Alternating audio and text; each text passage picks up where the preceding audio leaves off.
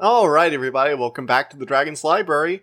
So, I know I promised you guys either the Servant's Mage or in Disenchanted, and I was planning on just reviewing Disenchanted today, but I couldn't really find much to say about it, and when I got off work, I realized I got an alert reminding me that I had a ticket for Uncharted, so I just decided to go see that and review that today. A little background, I've never actually played the Uncharted games. It's not technically true. I played a bit of 2 and a bit of 3, but I did not find them that enjoyable. Yeah, I don't like the Uncharted games. I think they're basically just overlaying long cutscenes that have mild interactivity shoehorned in with some very basic cover shooting points in between, and a handful of puzzles that you can get better versions of in other games. They're basically what if Indiana Jones was a semi-interactive medium. And I didn't really find that enjoyable. That's not to say I don't like Naughty Dog's other work. I like basically everything else they do. I just don't really like the Uncharted games. So it's really painful for me to say this, but I kind of enjoyed the Uncharted movie? God, that feels weird to say. Like, after so many video game movie adaptations have failed, seeing this one succeed is just... It's a little... I don't even know how to describe it. It's strange. Like, this shouldn't have worked as well as it did. Don't get me wrong, this is not an amazing film or anything. I'd probably rate it like a 7 out of 10. It's basically a popcorn flick. But by video game movie standards, that puts it in, like, what, the top 10 greatest video game movies of all time? That's a depressing thought. True, but depressing. Ugh. But yeah, this is actually a pretty good movie. It doesn't really... I actually kind of like it mostly for what it does different than the Uncharted games. So, let's get started with this. This movie is about Nathan Drake. If you guys didn't know, Nathan Drake is an orphan who really loved trivia about ancient explorers. And in the video games, he's basically a treasure hunter. Think Indiana Jones. Like, literally, just think Indiana Jones, but what if he was kind of a dick? That's essentially Nathan Drake. He wasn't that original of a character. Most of the characters are pretty cliche. The games themselves had essentially the claim to fame of being playable movies, which is part of the reason I really don't like them. The only playable movie I ever enjoyed was Until Dawn. And I guess Stanley Parable was pretty good as well, even though that's mostly just like a walking simulator. But aside from those two, I just haven't really found anything enjoyable in that type of game. I prefer to, play video games, not watch them. So I'm trying not to react too hard on the games, because just because I don't enjoy them doesn't mean there aren't people who do, and I bet they're very happy to see this movie actually be pretty decent. So I'm not going to go any further there. I will mention I kind of like what this movie does differently than the games. For example, the games actually base themselves around cover-based shooting as one of their main mechanics, but Nathan Drake doesn't actually really have a gun for most of this movie. He doesn't even really pick up other people's guns. He only gets a gun at, like, the very end, and he only shoots, like, a few bullets. Most of the action in this movie, is played via, sort of like Jackie Chan style comedy. Like those kind of action scenes where the characters are, basically, they're decent fighters, but they keep, like, stumbling around as they're fighting, and, they're always recovering. Like, he'll fall out of a window and, like, immediately glass onto the ledge or something like that and kick somebody off it, stuff like that. And when they're bouncing around the pirate ship near the end, that's just really good action cinematography. I just enjoyed it. The action scenes just flow together very well, and I have to give them credit for that. In addition, I also have to give them credit for having pretty decent themes in this movie. It's not anything too deep, but having an action movie that, like, when I started thinking more about it, I'm like, oh, those themes actually line up pretty nicely, was good. The main overarching theme is that, like, greed will ruin you. I'll get more into that in the spoiler section, but it sounds pretty simple, and it sounds like done before, but they actually do some interesting things with it that other movies really should do if they want to, have that as their theme to reinforce it in better ways. And it kind of reminded me of a lot of the Sherlock Holmes and the Black Pearl stories, adaptations that have been done over the years. Very interesting. That's like the last thing I expect to be reminded of when I go see a freaking Uncharted movie, but, In addition to that, you have nice puzzles and hidden riddles and all that kind of stuff. It's very interesting. Now, this isn't the kind of mystery story where you solve on your own. It's more of like, obscure arcana, lore, that kind of stuff. I definitely do like some of the riddles they give you, because you get to try and figure out what you think they mean first, which is always interesting. All the actors are good in this. Let's see, who's in this? Well, first of all, there's Tom Holland, who is a joy as always as Nathan Drake. Now, I will admit, he feels a little young to be playing Nathan Drake. Like, I know he's, 24, 25 right now? Like, how old is Tom Holland? Jeez. He's currently 25. Yeah, he's 25. And he shouldn't feel too old to play Nathan Drake. That's, like, the age you want Nathan Drake to be. But Tom Holland feels like eternally a teenager. I think that's why they cast him to play Spider-Man, because he's an adult, but, like, he feels like a teenager. Or at least, like, a college student at, like, all times. But I really enjoyed him in this movie. Like, he's a good actor. I'm just gonna say it. Tom Holland's a good actor. That's not a controversial statement. You know, he's just a really good actor, doing a good job with a fun role. And he seems to be having a lot of fun with this, too. You also got Mark Wahlberg as Victor Sully Sullivan. He's like the, treasure hunter who kind of takes Nathan in as like a mentor-ish, worked with his brother Sam. You have, let's see here, Antonio Banderas as Santiago Makata. He plays like the first villain. Then you have Sophia Ali as the Chloe Fraser. She's like the third wheel in their little group. The other treasure hunter who's also after the stuff and they have to work with because she has one of the keys. Then you have Tatia Gabriel, who's playing Joe Braddock, a mercenary working for Moncada against them. And I actually really enjoyed her. She's really fun as a villain. She really takes like over the top, like, I am the dagger in the night. And it's like, I really enjoyed it. The one thing that gets old is everybody telling Nathan that Sully is like trying to play, like, don't trust Sully, don't trust Sully. It's like, yeah, we get it. Sully has a really controversial past, but most of you betray us way more than he does. I mean, like, it's hinted that he's gonna betray us in the end, but like, he doesn't really. I'll get into that later, spoilers. But basically, there was this famous explorer who almost sailed around the world with his crew, but he died on the last leg of the journey, and his captain and their crew returned to Spain. They were funded by this big group, and the reason they were sent on this expedition at all with the money was because they promised to bring back gold, but they didn't. However, legend has it that they actually did find gold, and they buried it away, hiding it so they could one day reclaim it and not have to pay their employers. However, because none of the crew, because they collected so much gold, like literally billions of dollars in today's gold, which combined with the ships they left behind, which would be priceless historical relics, basically means anyone who finds it would be one of the richest people on Earth just automatically. As a result, no group who has ever set out to find it has, resisted infighting, sort of like the Black Pearl from Sherlock Holmes. I told you we'd get there. There are 2 keys, and need to retrieve them, go on a hunt. Sully was doing with Sam, Nate's brother, but, that happened. And then he comes up to Nate and gets him in, start treasure hunting. Nate always looked up to some of these explorers, so he's like, I want to go find their treasure. And he joins Sully, even though he quickly finds that Sully is a bit untrustworthy at times. Fun story, basic plot, nothing revolutionary here, it's all pretty by the books, but it's executed well, and that, it does a lot for a movie like this. Just decent execution and good actors who are having fun in the roles can take a basic script into something a bit better. So that's basically all I have to say on this. The effects are decent, nothing too extraordinary, there's not really any standout. The pirate ship part was fun. And there's some thematic stuff, but that's in spoiler territory that I'll be talking about in the spoiler section. I do recommend you stick around for that, because there's really not that many big things. For this, I'm mostly going to be talking about the themes there, because I actually think it's really interesting the way they portrayed the greed here. And it's slightly different than the way they do it in most other things. So yeah. 7 out of 10, I would recommend. If you don't want any spoilers, now's when you should tune out. Okay? Everybody who doesn't want spoilers gone? Cool. So, there's not really much you need to know. They go out to get the key. They have to steal it from an art heist. They have an encounter with the main bad guys.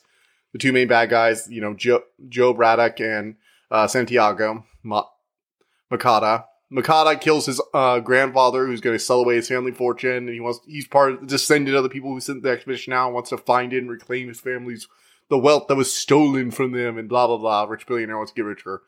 Not important. Anyway, Sully and Nathan, after getting the first key, have to team up with Chloe Fraser, who also worked with Sully and also knows that Sam was left behind by Sully in the catacombs when they stole the journal about the expedition that they used as a guidebook after he was shot. Sully took the journal and ran, and just assumed that Sam was dead. Chloe has also had run-ins with Sully over the years, and very clearly thinks he is a no-good con artist who will betray them at the slightest drop of a hat. And so she feels the need to betray her first. She actually has a kind of interesting backstory. Apparently, she was always running around the woods and out in strange places, and when she was a kid, she found a very valuable historical relic under a bridge, which she was digging around down there. She showed it to her father, who immediately turned around, sold it for massive profit, and bailed on her family, and they never saw an ounce of the money. Which, super dick move. And Nathan's like, that's horrible. It's like, no, it taught me a valuable lesson. Which is, I don't trust anyone, ever. Which comes back to bite her. And that brings me to the main overarching thing that's really interesting here. So, the thing that's really interesting about this movie is it has one of the basic lessons with treasure hunt movies, which is greed will inevitably lead to your ruin. But it's not as simple as that. Like, most movies say, if you want anything that badly, and you obsess over it, you're going to be destroyed. This movie actually takes a slightly different approach. It's not their obsession over the treasure that actually leads to their ruin. It's their inability to believe anyone will be willing to share it. Their desire to have the entire treasure and be unwilling to settle for a portion. So, their knowledge of the treasure, of the history behind it, is a key role in them getting progress. It's only because of that history that they are able to solve the riddles. However, Nathan Drake wants to find the treasure because he looked up to that explorer who went out and nearly sailed around the world and whose crew did. He and his brother had always loved stuff like this. As a result, Nathan Drake wants to find the treasure because it would be an amazing historical find. It would be the chance of a lifetime to find a place like this. The gold is a bonus. It's a chance to get a new life for himself, sure. But the historical significance is a lot better. As a result, he's willing to work with other people. He works with Sully and expects him to treat him like an equal. It's only after the first robbery when Sully leaves him and he forces Sully to give him the key and trust him a little bit more that they come to a sort of uneasy partnership. And he still doesn't really trust Sully after that betrayal. Then you have Chloe Fraser, who doesn't trust Sully, but she quickly realizes that Nathan Drake is pretty honest. But she has trust issues after that whole thing with her father. So there's a moment where, after getting separated from Sully, her and Nathan are shacking up in a hotel and trying to solve the last riddle to get the final location of the treasure. While they're doing it, she gives up. While they try and spend a night trying to decrypt Nate's brother's letters they sent to him that hold the final clue, and she gives up and goes to bed. Nathan powers through the rest of the night, and with a bit of luck and thinking back to some old tricks his brother used to use to hide messages, he managed to solve the riddle and unveil a set of coordinates. Now, he was going to wake Chloe, but at this point, he had been betrayed by her at least 3 different times. Each time because she assumed they were going to betray her. And as a result, he's not entirely willing to trust her anymore with, actually good reason. So he decides to do a test. He doesn't betray her because, again, he doesn't want to betray someone who has actually helped him. What he does is he writes a second note with false coordinates and leaves it out next to his phone. Then he goes to bed. So, of course, since he went to bed so late, Chloe wakes up first. And the test is whether or not she'll go for the fake coordinates. If she takes them and leave, which leaves Nate with the original coordinates, and that means Chloe is now out of the picture and is clearly betrayed him. He's not the bad guy, which is interesting. I actually like that method. It's like, I'm not going to just assume you're going to betray me. I'm going to give you a chance. If you betray me, though, you're going to just be out in the middle of nowhere. Sorry. Which, I like that. It shows him as, like, a decent person who is still smart enough to out-trick the tricksters, which is nice. And afterwards, so that's how Chloe got ruined. Chloe is the first one who fully lost the treasure. After this, she's out of the way for the rest of the finale until the very end when they see her after everything's gone down. By not trusting Nate, and by being so obsessed with not having someone else steal the treasure from her, by being so consumed by greed she let override common sense, she lost out on everything. Next, we have Joe Braddock. So Santiago killed his own father. That's like pretty obvious. He let his greed consume him to the point where he destroyed everything. And then all he had left were mercenaries who quickly turned on him the second the goal was in sight because they didn't want to share with this guy who's going to take a way larger cut than he deserved. So Joe killed him. That's also where we saw the first failing of Chloe Fraser. She had betrayed them to Santiago, and when Joe turned on him, she had to flee. If she had worked with the others, then they would have just been there and nobody would have been able to follow them. Again, she messed up twice in the same way. Assuming everyone's going to betray you, assuming everyone's trying to steal from you, basically letting greed override common sense.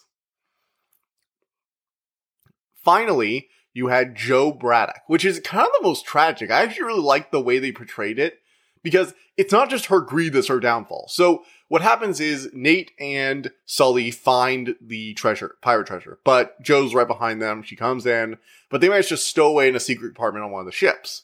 They're airlifting the ships back to the two pirate ships, which each can handle half the treasure. And so each of these things is probably worth probably has a few $1 billion worth of gold on board.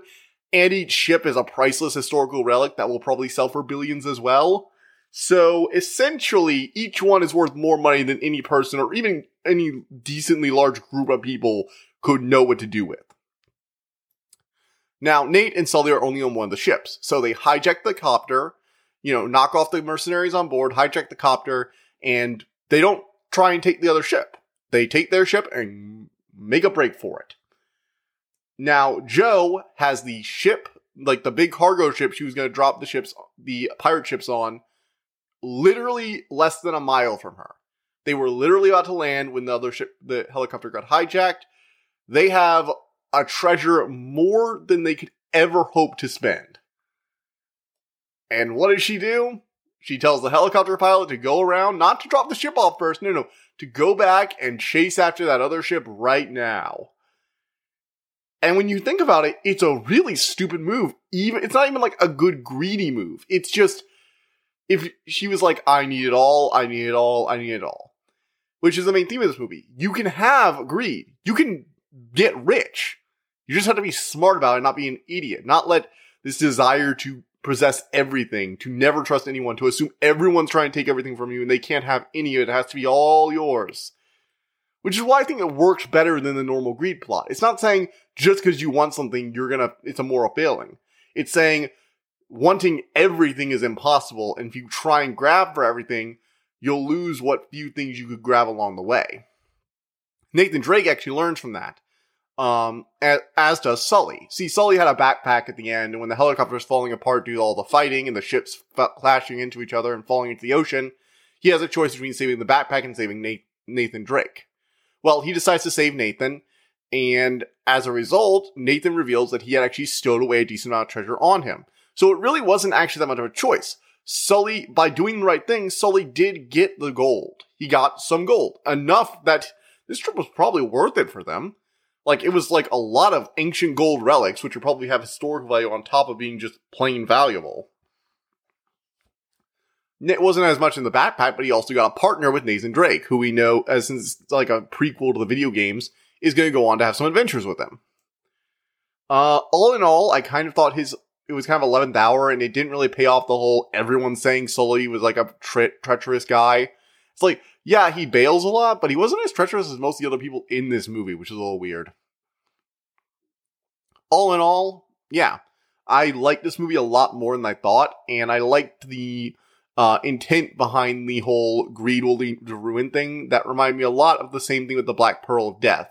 For those of you who don't know, because I've referenced it a few times, the Black Pearl of Death is a Sherlock Holmes story about a valuable pearl that is believed cursed. However, it's revealed at the end of the movie that the pearl isn't cursed. It's actually just so valuable that no group who has endeavored to find it has gone without infighting. And there's a lot of things to remind me of that in this movie. For example, the pirates who stole the gold actually had a system to prevent any one of them from betraying them because they were so paranoid about it. There were 2 keys, one for the captain and one for the crew. And without both of them and at least 2 people working together, you can't get to the treasure. All the traps were set up in such a way that you need 2 people very separate. Maybe even 3 or 4 in a lot of areas. For example, in the church, when they have to unlock the door, one person has to be above ground following the path, and the other has to be below ground. The keys have to be inserted both above and below in multiple areas simultaneously in order to open up the path and lead to the map. Which means no one could have done it alone, and no one could have done it without both keys. And the paths are specifically designed in such a way that if you try to follow the clues without that, you'd probably end up dead. And again, it leads to that whole thing of this treasure is so valuable that no one is willing to just settle for a piece of it. Everyone sees the giant whole thing it could be, and no group went without infighting. And I don't know, it just resonated with me a lot more than I thought it was. Again, the more I think about the movie, the more I'm like thinking about the way it portrayed the greed and the way each of the other characters aside from Drake and Sully were destroyed by their own actions. Because that's the really interesting thing. Every single person in this movie lost something because of their actions. Santiago killing his father and pursuing this treasure after his father told him over and over again not to pursue it literally got him killed. Chloe's inability to trust people, even after they had long since proven they were trustworthy, even saving her life on like 2 occasions, led to her not being able to get to the treasure. Joe Braddock, who was so consumed by the desire to have everything, had an entire pirate ship worth billions in her hands, and because one of the other pirate ship got stolen by an old enemy, she decided to risk everything and ended up losing it all to the bottom of the sea and crushed by the other pirate ship when it inevitably fell from the helicopter because we can't have an ancient treasure actually just be restored. Seriously, treasure hunting movies. Can you just let us have the treasure for once? Can it not be like our bond was the true thing and also maybe a little bit of gold we grabbed at the end? Can we actually get the pirate ship put on a museum or something like that? That'd be some nice background world building. Come on. But yeah, I liked how every single one of them died because of their own actions. Like, they literally screwed themselves over. If everyone in this movie went along normally, well, Santiago would probably still be a rich guy. Would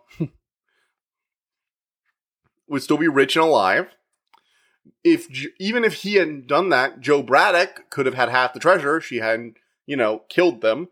And Chloe Fraser could, and if Joe Braddock had left them alone, and if Chloe Fraser hadn't betrayed them originally, they could have had the treasure all to themselves. And even if Joe had followed them, if she had also let bygones be bygones, they could have split the few billion 3 ways. She and her friends could have split it about 20 ways, and everyone would have been happy.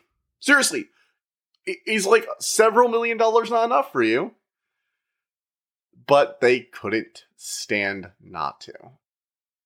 I know I just spent like an hour rambling about this, but I don't know. This movie portrays this theme in a way that I think is just different enough to make it worth it. And the movie itself doesn't really have much else to say to me. Like, again, all of it's pretty decent. I like Tom Holland. I liked everybody in it. But yeah. So I'm getting my Horizon Zero Dawn in tomorrow.